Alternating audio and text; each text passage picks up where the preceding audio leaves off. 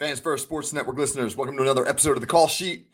Kevin Smith, your host, with you, talking about Week 2 games, some of the exciting things that happened on the field over the weekend, and unfortunately, some of the effects of playing football in the NFL, which include devastating injuries. That's been a big theme in the NFL so far this season.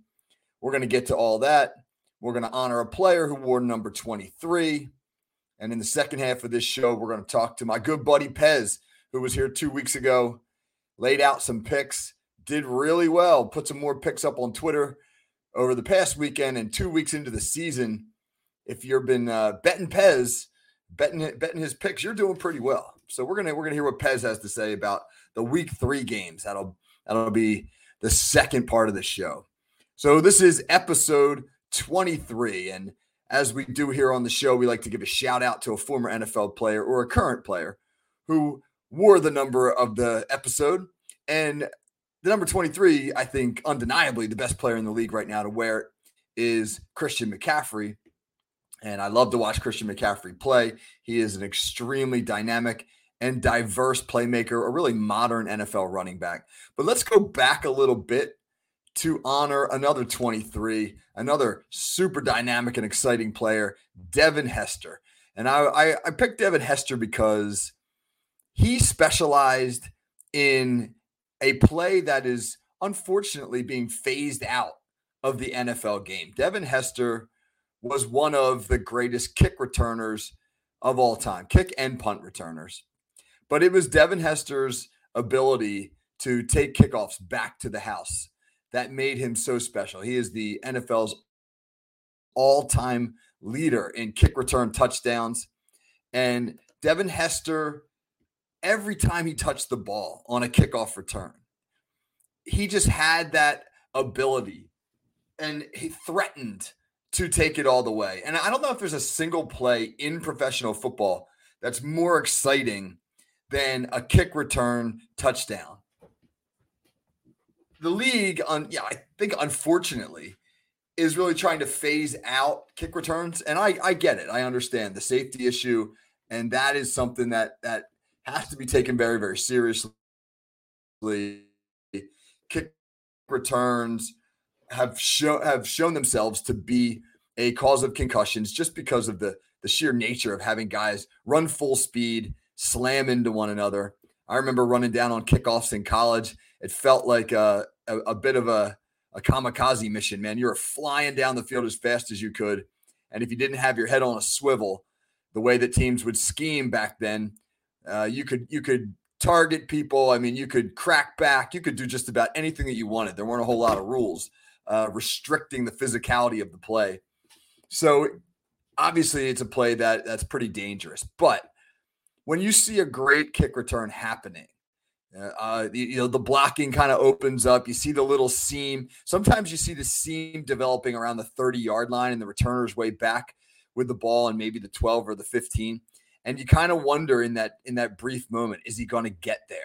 Is he going to get there before that seam closes?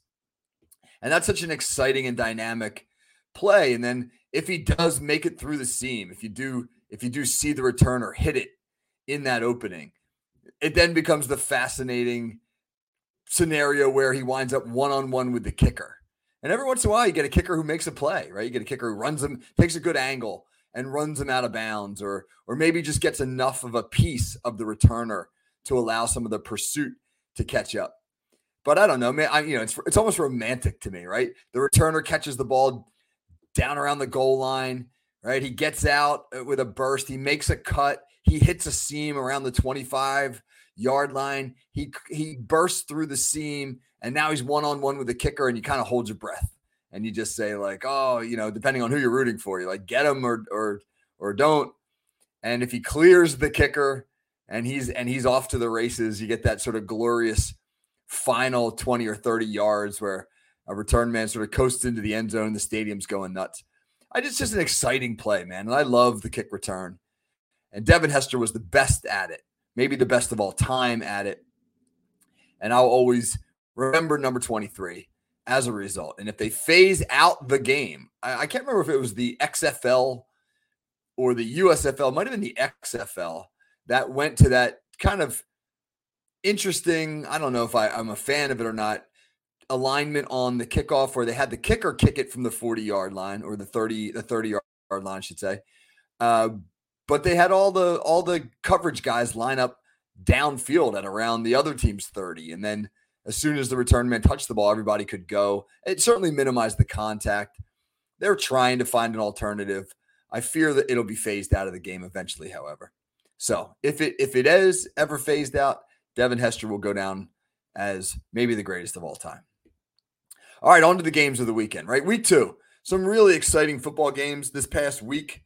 Monday night had a bizarre game between Pittsburgh and Cleveland that showcased defensive touchdowns and weird turnovers where guys intercepted passes and then they fumbled the ball, and then ball changing hands or touching 3 or 4 different players in one play, and terrible injury in Nick Chubb in that game, which we're going to talk about momentarily. But the Steelers wind up pulling it out on their second defensive touchdown of the game with about 5 minutes to go. Pittsburgh's defense outscored their offense in that game, which is odd. And they were able to get a victory. You got to find a way, I guess. And the Steelers did so. The Denver-Washington game was fascinating. Denver blew a 21-3 lead and then almost sent it back into overtime on the Russell Wilson Hail Mary, which was a fascinating little play, man, that the Washington secondary players, nobody batted the ball down, man. They kind of knocked it up and knocked it around, and it wound up in the arms of a Denver receiver in the end zone. And they had a shot there with a 2-point conversion to send that game to overtime. And Detroit, Seattle, that was a fascinating game because those are 2 exciting teams.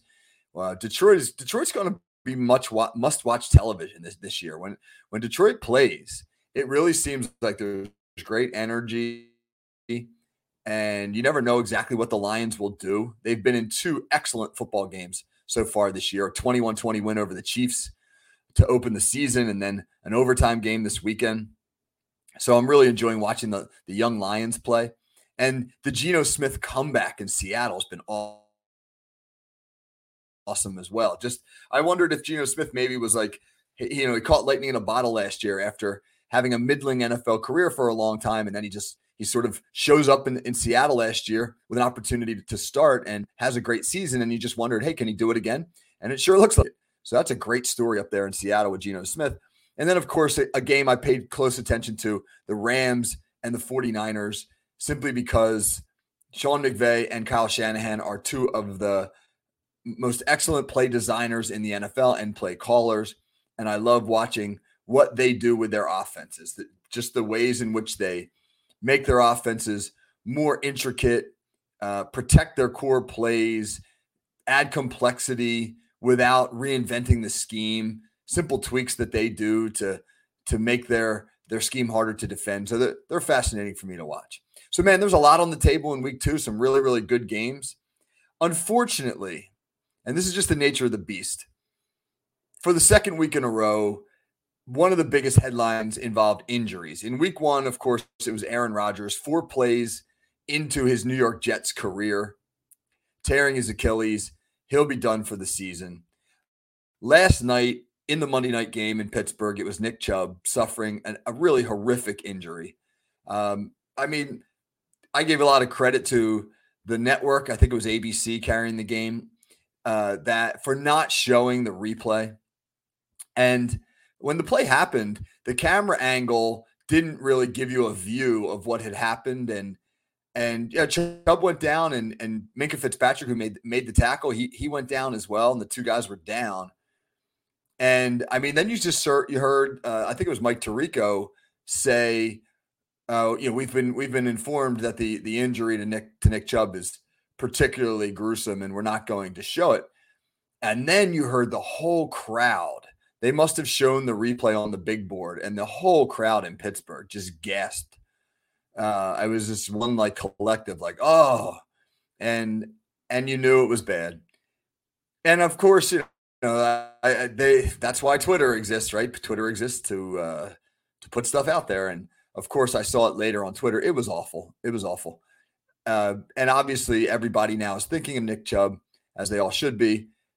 Heck of a football player. does things the right way, cornerstone of a franchise kind of guy. And it's the second week in a row now that the Browns have lost one of their best players. They lost Jack Conklin, the right tackle, in week 1. They lose Chubb in week 2. Obviously, Chubb will be gone for the season. You can only hope that he can rebound and rebuild his career after an injury like that. Who knows? Who knows? I've seen some bad injuries in my life around football, whether live, in person, or on TV. Monday night, there have been 3 on Monday Night Football that I can think of. Way back in the day, in the mid-1980s, Joe Theismann, probably the one that everybody who's my age remembers the most. Joe Theismann's compound fracture on a sack from Lawrence Taylor. That was really kind of the first one I remember seeing on television that was really particularly gruesome. And I was a young kid. I was I think I was in high school. I was a young high school player at the time. And I just kind of remember thinking like, oh, do I really want to keep doing this? But of course, you're young and dumb and you're like, yeah, and you love the game. And then just a few years back, it might have been 2017, 2018, Ryan Shazier's injury in Cincinnati. And that was terrifying because it was life-threatening. And you just wondered if Shazier was going to survive it. And then, of course, if he would walk again, really ended his career there. Chubb's injury, of course, last night, again, man, really, really gruesome to watch. So it's both unfortunate, but also in a sort of cold sense, it's the nature of the beast. It's football, and teams are going to have a plan to rebound. Last night, Cleveland lined up at right tackle with rookie DeJuan Jones, the massive 6'8", 374-pound 4th-round draft pick out of Ohio State. He's the next man up, and he did a pretty good job last night. He drew T.J. Watt as his assignment, and that is no walk in the park, and he did a pretty good job. And so the next man up mentality, it just has to take hold. And again, it's a cold way of looking at things, but there's no other choice. What else do you do other than say we have to move on? We got to find the next guy, and Cleveland will do so. Whether that next guy is in-house, whether they go out and find somebody. There's already been talk that like maybe they'll go re-sign Kareem Hunt, who is still available. I don't know what they're going to wind up doing, but I just hope that whatever it is, that Nick Chubb can make a return to football. And of course, when he does that, he'll be something resembling the player that he is. Clearly one of the best running backs in the NFL. Okay, next topic. I love to talk about coaching on this show. This is a show, the call sheet, that is largely about coaching. And I thought there were some interesting coaching decisions over the weekend worthy of mentioning here. So let's talk about a couple. So on last week's show, we took some time to focus on some of the really interesting 4th down decisions from week 1. There were some pretty pivotal 4th down decisions that were made by Dan Campbell of the Lions and by Andy Reid in Kansas City and Nick Sirianni in Philadelphia. And that trend continued. Coaches seem to be getting more aggressive in going for it on 4th down, no matter where they are in the field. I studied a study last week by the New York Times that said that it is with the increasing effectiveness of modern offenses and NFL kickers, that punting the ball has a diminishing effect, and that it is increasingly valuable to go for it on 4th down, even in your own territory. And teams really seem to be getting aggressive in that regard. I thought the most interesting 4th down call this past weekend was from Kyle Shanahan in that Rams 49ers game. The 49ers faced 4th and goal from the 1-yard line with 1 second left in the first half, right? So there's only time for one play. Are they going to kick the field goal there, or pretty much a layup of a field goal, or are they going to try to score from the 1? They opted to score from the 1. They ran quarterback sneak with Brock Purdy, never a bad decision behind an offensive line like theirs, and they scored. And that proved to be really pivotal because late in the game, the Rams got the ball back trailing 30-20 with 1:34 remaining. and obviously needed 2 scores to win the game. But had San Francisco opted for a field goal there at the end of the first half, you never know how the second half is going to transpire. A little butterfly effect going on there, right? Whatever happens in one moment can always affect everything that comes after that moment. But had the game continued on its course, San Francisco would have been up 26-20 when the Rams got the ball back. Give Matthew Stafford a minute and a half, and he can do some damage. So that proved to be a pivotal decision by Kyle Shanahan. And down in Detroit, I caught some of that Detroit-Seattle game, not a whole lot of it. But again, Dan Campbell went for it again on fourth down near midfield in that contest. It really seems as though he's, in essence, said to his team, we're going to be aggressive, and we're going to be aggressive in just about every situation. And if you're the head coach, you have to be able to say to your defensive coordinator, be prepared for this. I mean, I'm the head coach of a high school team, and I'm the play caller at our high school. And I will tell our defensive coordinator before a game, let's say we're going to play a team who's got a great offense, and we want to keep that offense off the field, and we feel like we need to score points. I'll go to him and I'll say, hey, look, man, we might wind up being aggressive on fourth down today. We need to hold on to the football, and we need to possess the ball and keep their offense on the sideline. And you got to be prepared. If we got 4th and 4 on our own 39, and I got a play that I like, and I think that we can convert it, we're going to go for it. And if we don't get it, you got to be prepared, man. We're going to put you in a bad spot. We're going to make you play defense on a short field, and you're just going to have to deal with that. And so be ready. And I think that that's fair. That's fair to do. You're not screwing your defensive coordinator, right? You're all in it together. It's not my offense versus your defense. We're all in it together. If this is the strategy we feel will best serve our team and give us the best chance to win, then we have to be prepared. I do think you need to communicate that. I do think it's unfair to simply do it out of the blue and then say to your DC, all right, well, go stop them on a 39-yard field. But if you prepare for it and there's a plan for it, I think that type of aggressiveness can pay off. All right, on the X and O front, the Miami offense is the most interesting offense now at the moment in the NFL to watch. I love watching the Rams. I love watching the 49ers. But Kyle Shanahan, disciple Mike McDaniel, is doing some really interesting things down there in Miami right now with his track team of an offense, one of the fastest offenses I've ever seen, what they've got going on down there in Miami right now. And there was a play that the Dolphins ran. They actually ran a couple plays using what's being referred to as exit motion, and it's now making all the rounds. Every coach I follow on Twitter or on Instagram is posting videos and diagrams and explanations of this exit motion that Miami's using. And it's not revolutionary, but it's kind of interesting, right? What they're doing is they're putting Tyreek Hill in the slot off the ball.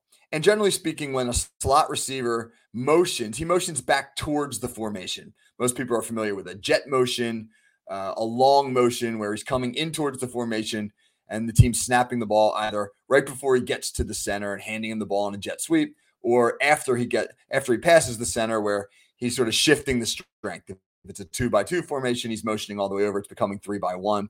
But what the Dolphins did with Hill on a couple of snaps on Sunday is they motioned him away from the formation. So they put him in the slot and they actually motioned him towards the boundary, towards the sideline.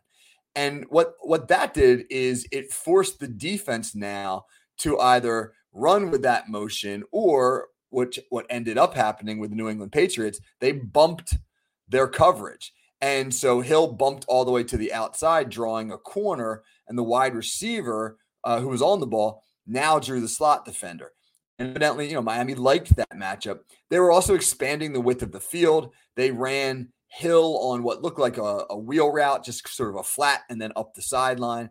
And then they ran just kind of a stick concept or a curl flat concept with the wide receiver and then the H-back who actually had aligned on the opposite side of the ball. He came under the formation and out into the flat. And really what they were doing is they're just creating a horizontal stretch of the defense that allowed for some passing seams to open up. And one thing that we know about Tua Tagovailoa is that he's really accurate with the football and he gets it out really quickly. And he was able to do that on occasion in that game against New England and was pretty darn good and in rhythm. And boy, that Miami offense is humming. All right, on the flip side, real quick, let's talk about two offensive coordinators who seem to be struggling with their young quarterbacks. The first is in Chicago, where Luke Getsy does not seem to be able to develop Justin Fields, right? Getsy's offense has really sort of ground to a halt. Fields, who was really effective on the ground last year, has kind of been handcuffed as a runner. The Bears have really sort of pulled back on the designed runs that they use, and even on the run options. They're still letting Fields throw RPOs, but RPOs are not run options for a quarterback. It's a run pass option where, generally speaking, he's going to hand the ball off or throw it. It's not a read option where he's going to read an unblocked defender and decide whether to hand the ball off or run it himself. They're not really running Fields much, and he hasn't developed as much yet as a pocket passer for him to be effective just standing back there and slinging it. The other troubling thing with the scheme in Chicago is it seems to be really predictable. If you listen to the Tampa Bay Buccaneers, who were Chicago's opponent on Sunday, talk, they seemed very comfortable defending Chicago. In fact, linebacker Levante David, after the game, said about the game clinching interception. Tampa Bay won 20-17 and had a late interception that clinched the game. He said everybody on the defense knew what was coming. We were prepared for it. So that's always a damning statement about an offensive coordinator. When the defense feels comfortable enough to say, we know what's going to happen here, then the offense is certainly too predictable. And the other coordinator struggling with his young quarterback is in Pittsburgh, where Matt Canada has just not been able to get Kenny Pickett untracked early this season. Pickett last year got better and better as the season went. Pittsburgh closed the season 7-2. Pickett started 8 of those 9 games, and he got increasingly effective as the Steelers ran the ball well and then were able to throw the ball after they established the run. Pickett led 4 game-winning drives in the fourth quarter down the stretch last year. So, the Pittsburgh philosophy last year seemed to be run the ball well, keep it close, and if Kenny Pickett's got to make some plays in the fourth to win it for us, so be it. But so far this year, Pickett has really struggled. He just looks out of rhythm. He doesn't seem to know exactly what he's looking at. He's been off target with some throws.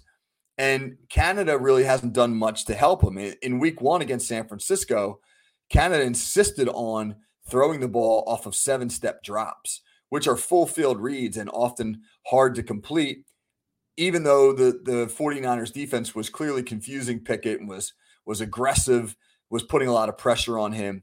It really felt like Canada needed to give Pickett some quick, easy throws to build some rhythm or some confidence. And then on Monday night against Cleveland, Pittsburgh's Deontay Johnson, who has received more targets each year over the last 3 years than any Pittsburgh receiver, so really their go-to guy, was out of the lineup. And so you'd think, all right, well, he's out of the lineup. Let's give Pickett a good security blanket. The Steelers have 3 very good tight ends in Pat Freiermuth, Connor Hayward, and massive rookie Darnell Washington. Those 3 tight ends had a grand total of 1 target on Monday night. Pickett went 15 for 30 passing. 50% completion percentage in the NFL these days is terrible. And just didn't really have a go-to guy. And it felt like Canada was unable to really give him or provide him, other than George Pickens, who had a big night, receivers with whom Pickett was comfortable. So getting the tight ends involved probably would have been a smart move on his part. So you see some great decisions, some questionable decisions. It's all fascinating. And we're 2 weeks in, and the NFL is you're starting to see some things shape up and some direction being established. And that's really cool. All right, we're going to take a break. And on the flip side, I'm going to have back my buddy Pez. And we're going to get to the second segment of Pez's Picks, where he'll give you some of the games he likes the most this week. And he's been pretty hot so far. So if you're of the gambling sort, you might want to pay attention. All right, come on back after the break.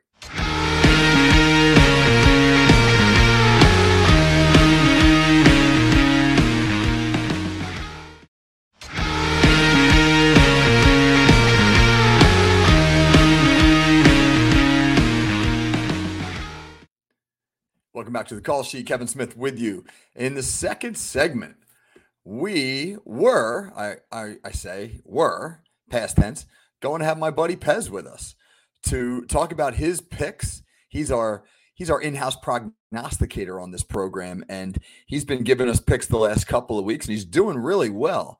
But we can't get him, man. We're having some technical difficulties. We can't get him connected here, and so it's a tough business, man. Show business is tough. If you can't show up, they just move on without you. Pez, man, I hate to do it to you, but we're learning the hard way. So obviously we will continue to work on getting him back on the call sheet throughout the year, but we're going to have to forge ahead without him here in segment 2. But to recap, man, I want to give him some props because he's picked 10 games for us these past 2 weeks, and he's got 6 wins, 3 losses, and a push. And in the betting world, that's pretty darn good. This past week, he had winners with Tampa and Buffalo. He lost with Cincinnati, and he had a push with the Philadelphia Eagles. And I was kind of kidding him earlier about the Cincinnati pick because on last week's show, he called Joe Burrow a fraud. And I said to him, well, that's probably the most provocative thing that's ever been said on the call sheet. And he thought that was funny. And then he turned around and he picked the Bengals this week, and they lost. And it was his one loss of the week. And so he's doubling down on the Joe Burrow is a fraud narrative. So take that for what it's worth. But while he may make some controversial statements from time to time, he's pretty good at picking games. So I'll tweet out Pez's picks this week. Catch me on Twitter at KTSmithFFSN. And if you're a betting man or woman and you want some advice, he's a pretty good guy to listen to. So Pez's picks coming out on Twitter in the next day or two. All right, so I'm not a gambler myself. I'm not very good at it. I don't seem to have the I don't know if it's the cold, hard mind that some gamblers have, but sometimes I can get talked into things. I maybe it's the coach's perspective. You see the argument for both teams. I've just never been a great bettor, but I do like to pick games and not necessarily wager on them, but I'm going to whip through some of the week 3 games here. I'll actually go through the whole week 3 schedule, and I'm going to give you a winner for each game. Right? This is nothing against the spread, just picking winners and losers. I'll give you a quick thought as to why for each game. And hey, we'll see how I do. I mean, I'm by no means suggesting you follow my advice, but these are just some thoughts that I have on the week 3 games. So week 3 really starts Thursday night with the Giants at San Francisco. The Giants are a crazy story. Through the first 6 quarters of the season, they were outscored 60-0 through the first 6 quarters. And then miraculously, they put everything together and played really well to get a win against Arizona last week. But they're going to San Francisco on Thursday night. That's a really tough ask, right? You got to travel across the country to play arguably one of the 2 or 3 best teams in the league. And I don't think it's going to go well for the Giants. Give me San Francisco in that one. On Sunday, Tennessee goes to Cleveland. I think the Browns will rally the troops. They've had 2 devastating injuries already in Jack Conklin and Nick Chubb. And while they may be down on the offensive side of the ball, I think they'll pull it together at home and get a win over a Titans team that seems to play close games constantly. Probably be one of those like 19-17 slugfest kind of games. But I would look for Cleveland to win that one. Really intriguing game in Detroit on Sunday as the Atlanta Falcons, 2-0 Falcons, tied for first in the NFC South, travel to Detroit to play the Lions, who knocked off Kansas City in week 1 and then lost a heartbreaker in overtime last week to Seattle. I like the Lions in that one just because I think that they're the better football team. And while I like Atlanta, and I did pick Atlanta, so talking about predictions, I'm not great at them, but Atlanta was my pick to win the NFC South, and I am really impressed with Bijan Robinson. He looks like the real deal for sure. But I think that crowd in Detroit will be worked up, and I think the Lions will get the win. Another 2-0 NFC South team goes on the road to play an NFC North team. That is New Orleans, traveling to Green Bay. I'm gonna take the Saints in that one. I just don't think Jordan Love's there yet as a quarterback. I think he's got some growing to do, and I don't think Green Bay's deep enough to overcome it. Boy, it would have been a real big confidence booster if Jordan Love could have finished out last week's game and gotten a win for Green Bay. Green Bay got the ball back with about a minute to go, down 25-24. Love had a chance to move him into field goal range, but he threw 4 straight incompletions, and Atlanta and they lost that game. And it just felt like there were some chances there for the Packers, but they're not quite there yet as an offense. And that's a really tough New Orleans defense that he's going to have to face. So I'll take New Orleans on the road there. They'd be my first road winner. Denver, Miami, I really like the Dolphins. I think they're playing great football. I think they're tough at home. I would take the Dolphins there. The Chargers at Minnesota is going to be a fascinating game because these are 2 teams that were projected playoff teams, and one of them is going to be 0-3. And when you go 0-3, the chances of making the playoffs historically are now less than 10%. And so who's it going to be, right? Is it going to be the Chargers or Minnesota? I'll take the home team simply because I think that obviously home field advantage matters in the NFL. And I think that the Chargers are just not there right now. They don't seem to be a team that can put it together in all phases. And I don't think Minnesota is an 0-3 football team. So if one of those teams is an 0-3 team, my suspicion is it's the Chargers. I'll take the Jets over New England. New England, I think, will become an 0-3 football team. And it's going to get harder for them the following week because they play the Dallas Cowboys. So I'm guessing New England's going to wind up being 0-4 a month into the season. And that will be just shocking. I don't think New England's a very good football team, but I don't know if I can ever remember a Bill Belichick team being 0-4. The Buffalo-Washington game is going to be another excellent game. Washington is 2-0 for the first time in 12 years. Buffalo lost and looked bad doing it in week 1, but rebounded and were strong last week. I like the Bills on the road. I just think they're a really good football team, and that Josh Allen will start putting some things together. I like Jacksonville at home to beat Houston. I like Baltimore at home to beat Indy. Houston and Indy, both starting rookie quarterbacks. Anthony Richardson went out with a concussion last week. Not sure about his availability, but if Gardner Minshew plays, I like Gardner Minshew. I just don't think he's going into Baltimore and beating the Ravens. I'll take Seattle at home over Carolina. There's another rookie quarterback, the third of the 3 rookie quarterbacks who are starting. Bryce Young having to go up into Seattle, which is a really tough place to play. That 12th man crowd up there usually seems to affect football games. I think the Chiefs will roll at home against a Chicago team that's really struggling to put together their offense. Justin Fields looks a bit lost. The Dallas Cowboys go on the road at Arizona. They're going to be my third road winner. Dallas has a point differential this year of plus 60, which is far and away the most in the NFL. And I just think that they're rolling right now. Now, I don't know if Dallas is going to be able to roll for 17 games. They usually seem to have these stretches in a season where they bog down or hurt themselves. But right now they got a good thing going, and poor Arizona, they're going to continue to take some lumps. That was a devastating loss for them last week. The Steelers go to Las Vegas on Sunday night. It's tempting to pick Las Vegas because the Steelers historically, when they travel to the West Coast, don't play great football. But right now, with some of the struggles that they're having, I think it would be a good time for them to get away. I think it will help the offense to get away. Steelers fans were chanting "Fire Canada" in relation to offensive coordinator Matt Canada in their game on Monday night against Cleveland, and getting away from home and rallying the troops, so to speak, I think will be a good thing for the Steelers. Vegas is minus 27 in their point differential so far this year, even though they're 1-1. So I'll take the Steelers on the road on Sunday night. I'll take the Eagles on the road Monday night as they go down to 2-0 Tampa Bay, who's been a really good feel-good story. The Eagles haven't played great football the first 2 weeks, but I suspect that they're going to put it together in week 3. And then the final game of the week is a really fascinating one. The Rams go to Cincinnati in what is pretty much a must-win game for the Bengals. If the Bengals don't win on Monday night, they will fall to 0-3. And like I said earlier, that's 0-3 teams historically have a less than 10% success rate at reaching the playoffs. And I think that gets compounded by a really competitive AFC and a very tough AFC North in particular.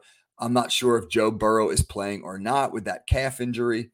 But I just think Cincinnati will rally. I think the Rams are an improved team over their 5 wins from last season. But I think Cincinnati will rally and find a way to get it done on Monday night so that they do not go 0-3. So I got 5 road teams. I got 11 home teams. Like I said, man, I'm not, historically speaking, I don't think I'm the greatest at picking games, but I think that in many instances you can talk yourself into picking either team. But this week there just seemed to be more, I don't want to say lopsided games, but I'd say more games where you feel fairly confident about the outcome, right? You feel fairly confident Miami's going to beat Denver. You feel fairly confident that Jacksonville will beat Houston, that Baltimore will beat Indy, that Seattle will beat Carolina, that Kansas City will beat the Chiefs, Dallas, Arizona. And those are all games. San Francisco, the Giants, there's another one. Those are all games where I think if you're just picking games based on winners and not the spread, there seem to be some games that are pretty cut and dry. So week 3 may not be the most competitive week in the NFL. All right, a final note before we get on out of here. So one thing I'm going to start doing at the end of each show is picking a guy in the league who I want to just sort of give props to as we exit the show. I do a show on the Steel Curtain Network with Brian Anthony Davis, and we always end that show. That's the Here We Go show, which is a Pittsburgh Steelers podcast. And we always end with what we call the Dude of the Week. And I'm not going to steal that from Here We Go, but I do want to honor a player each week who I think is worthy of being honored. And the guy that let's talk real briefly about Puka Nacua, the rookie wide receiver for the Los Angeles Rams, who is absolutely shattering the record book out of the gate. The rookie has 25 catches for 266 yards in 2 games so far this season. Just for some context, the record for the most catches in their first 2 games in NFL history is 19. So 19 was the record for the most receptions by a rookie over their first 2 games. The record for the most receptions by a rookie over their first 3 games is 23. Or I should say was 23. So Puka Nacua has more catches in his first 2 games as a rookie than any player in NFL history has had over their first 3. And that is pretty sensational. Obviously, he's become a favorite of Matthew Stafford's early in his career, and he has filled a huge void with Cooper Kupp out of the lineup for the Rams. So shout out to Puka Nacua, and we'll see how many. He's averaging 12.5 receptions per game so far for the season. So we'll see how many he gets on Monday night in Cincinnati. And on a final note, with Puka Nacua playing so well in Los Angeles, I'd just like to make a recommendation that the Rams part ways with Cooper Kupp, trade him to the Pittsburgh Steelers. I think maybe a 5th round pick would be ideal. Let's get that deal done, Omar Khan. The con artist, as Steeler fans are now referring to Omar Khan for his ability to work trades that have been really favorable for the Steelers. So Puka Nacua is kicking butt in LA. Omar, get on the phone, brother. Let's hook it up.